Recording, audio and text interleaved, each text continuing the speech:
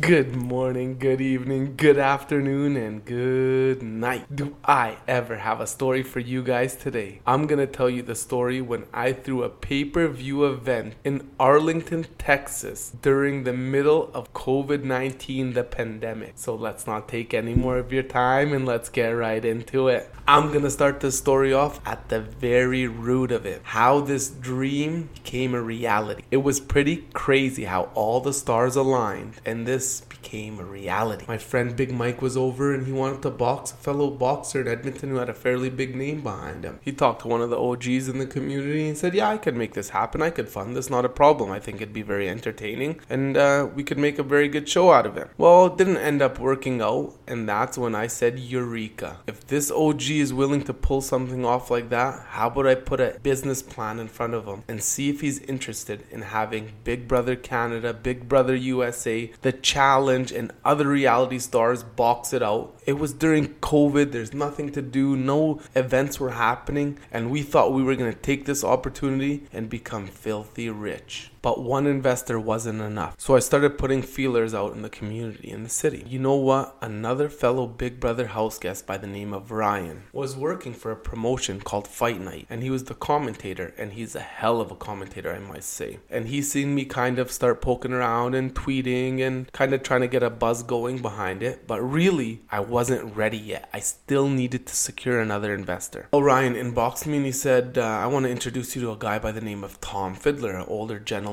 He's on Fight Night 13 or 14 at this time. And I said, yeah, sure, let's check it out. So I drove all the way to Medicine Hat. It's called Lethbridge, Alberta, 6.5 hours from Edmonton, Alberta. I took Big Mike with me because, you know, he has an amateur career and he's a big dude, 6-something, and he loves that. He loves that stuff. We went and we met with Tom Fiddler. I gave him the business plan. I gave him the pitch and he said he's all in. So now we had 2 secured investors. I knew I was still missing one major piece of the pie, and that's when I got hit by a shooting star right in the head by the name of Peter Brown. What an OG, season 1 of Big Brother Canada, the networking king, the guy that lives and dies by the term Big Brother. Now I had 2 investors. I had my right hand man Peter Brown, and we were ready to make this dream a reality. I hired a company to make us a web page, posters and banners. We started just putting everything together.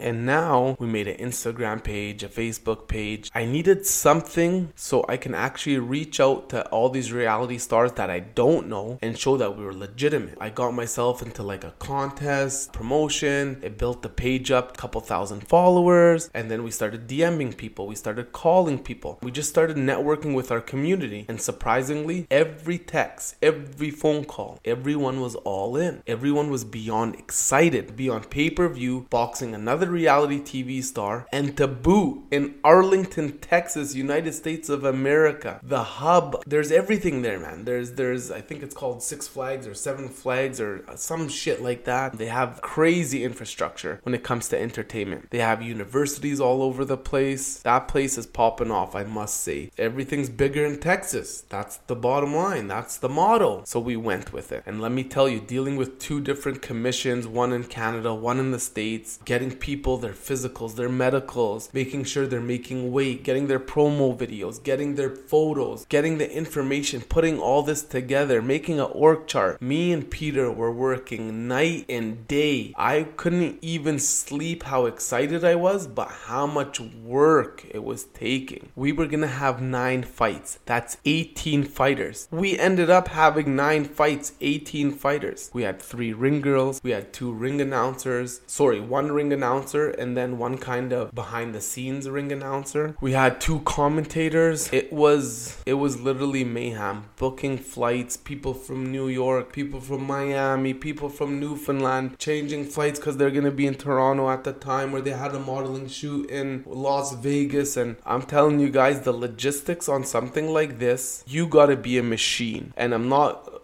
tooting my own horn, but I'm telling you, me and Peter Brown put this thing together from nothing, from scratch, and it ended up being on Fight TV. It was on their main page. We were on so many different news articles around the States, on the web, so many interviews, you name it, TMZ. It was crazy. Everything was coming together. But at the end of the day, everything costed so much more because it was during COVID. People had to get vaccines. People had to get their swab test, like 72 hours before they boarded the flight. They had to get it before they left Arlington. Every bill was racking up. And then there was other hidden fees. Like during COVID, they gotta spray down the whole facility when you're done renting out the facility. That's another 8 to 10 grand. And extra staff because to do with COVID. Extra regulations to do with the boxing because COVID was around and you had to have more space for the ring and people walking down to the ring so they don't get exposed. It was literally, that was the biggest kick in the ass. Honest to God, if we didn't have all that extra bullshit, I think we would have turned a way bigger profit. But not a big deal. We're not talking about that. I'm just telling you guys about the logistics and how there's so many obstacles that get sent your way and you don't even expect them, and it's insane that you got to work on this on the fly. And then people missing their flights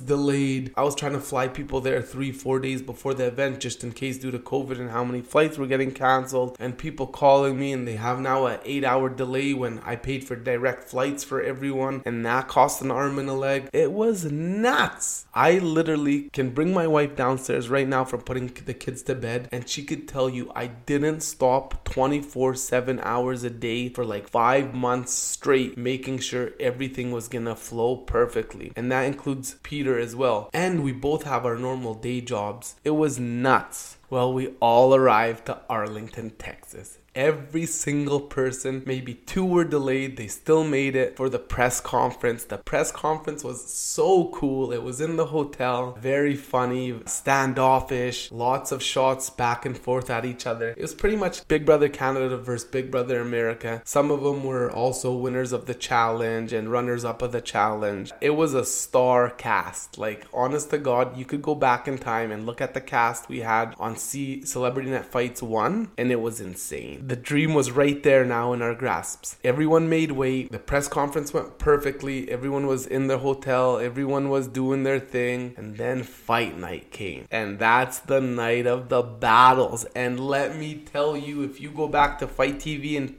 reorder the event, the scraps were nuts. Like, we had KOs, TKOs, we had dislocated shoulders, we had a couple 3-rounders. I have to say, like, every fight was insane. Not even one was kind of okay. Every fight from fight 1 to fight 9 was a slobber knocker, was literally chewing on your nails in anticipation. And the joy of actually commentating the event we put together, and then Peter being the host, the ring announcer, it was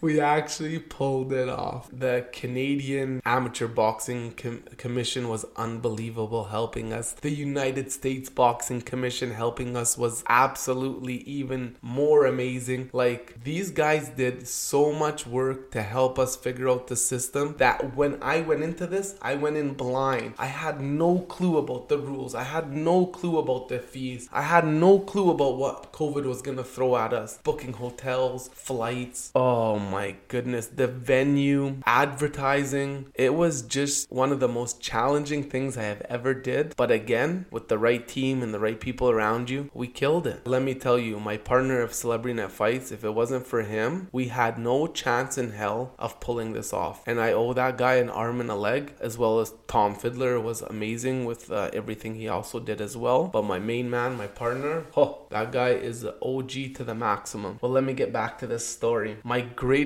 accomplishment of all this event that took place and everything we put together was the joy of every fighter walking to the ring and the camera in front of them, to see their face and to see how excited they were, to hear their thoughts after the fight, win or lose, the gratitude everyone showed after, and said certain people were like, man, I can't believe I fought on pay-per-view. This is a dream come true. I was on a pay-per-view event that my family and friends could watch around the world and I kicked ass in the ring, or I got my ass kicked, or it was just a hell of a slobber knocker. So many people came to me and took me to the side and thanked me for the opportunity I gave them, what it felt and meant to them. And I wish I could literally get every single one of them to just ask them, how did you feel about the fight? How did you feel about walking down to the ring? How did you feel after the fight? How did you feel at the after party mingling with everyone again? It was so amazing. It was the coolest thing to see their joy and their happiness and their excitement. Oh, I wish everyone could have heard their testimonies and how it didn't only give me goosebumps. It gave me it filled my heart. If my heart was only a quarter full and I was stressed out, whatever, after that, these guys, what they told myself and Peter and Tom, I don't know for them what they said to them, but what they said to me literally was the icing on the cake. It made that show that much better. And that's a wrap from me, guys. I hope you enjoyed that story.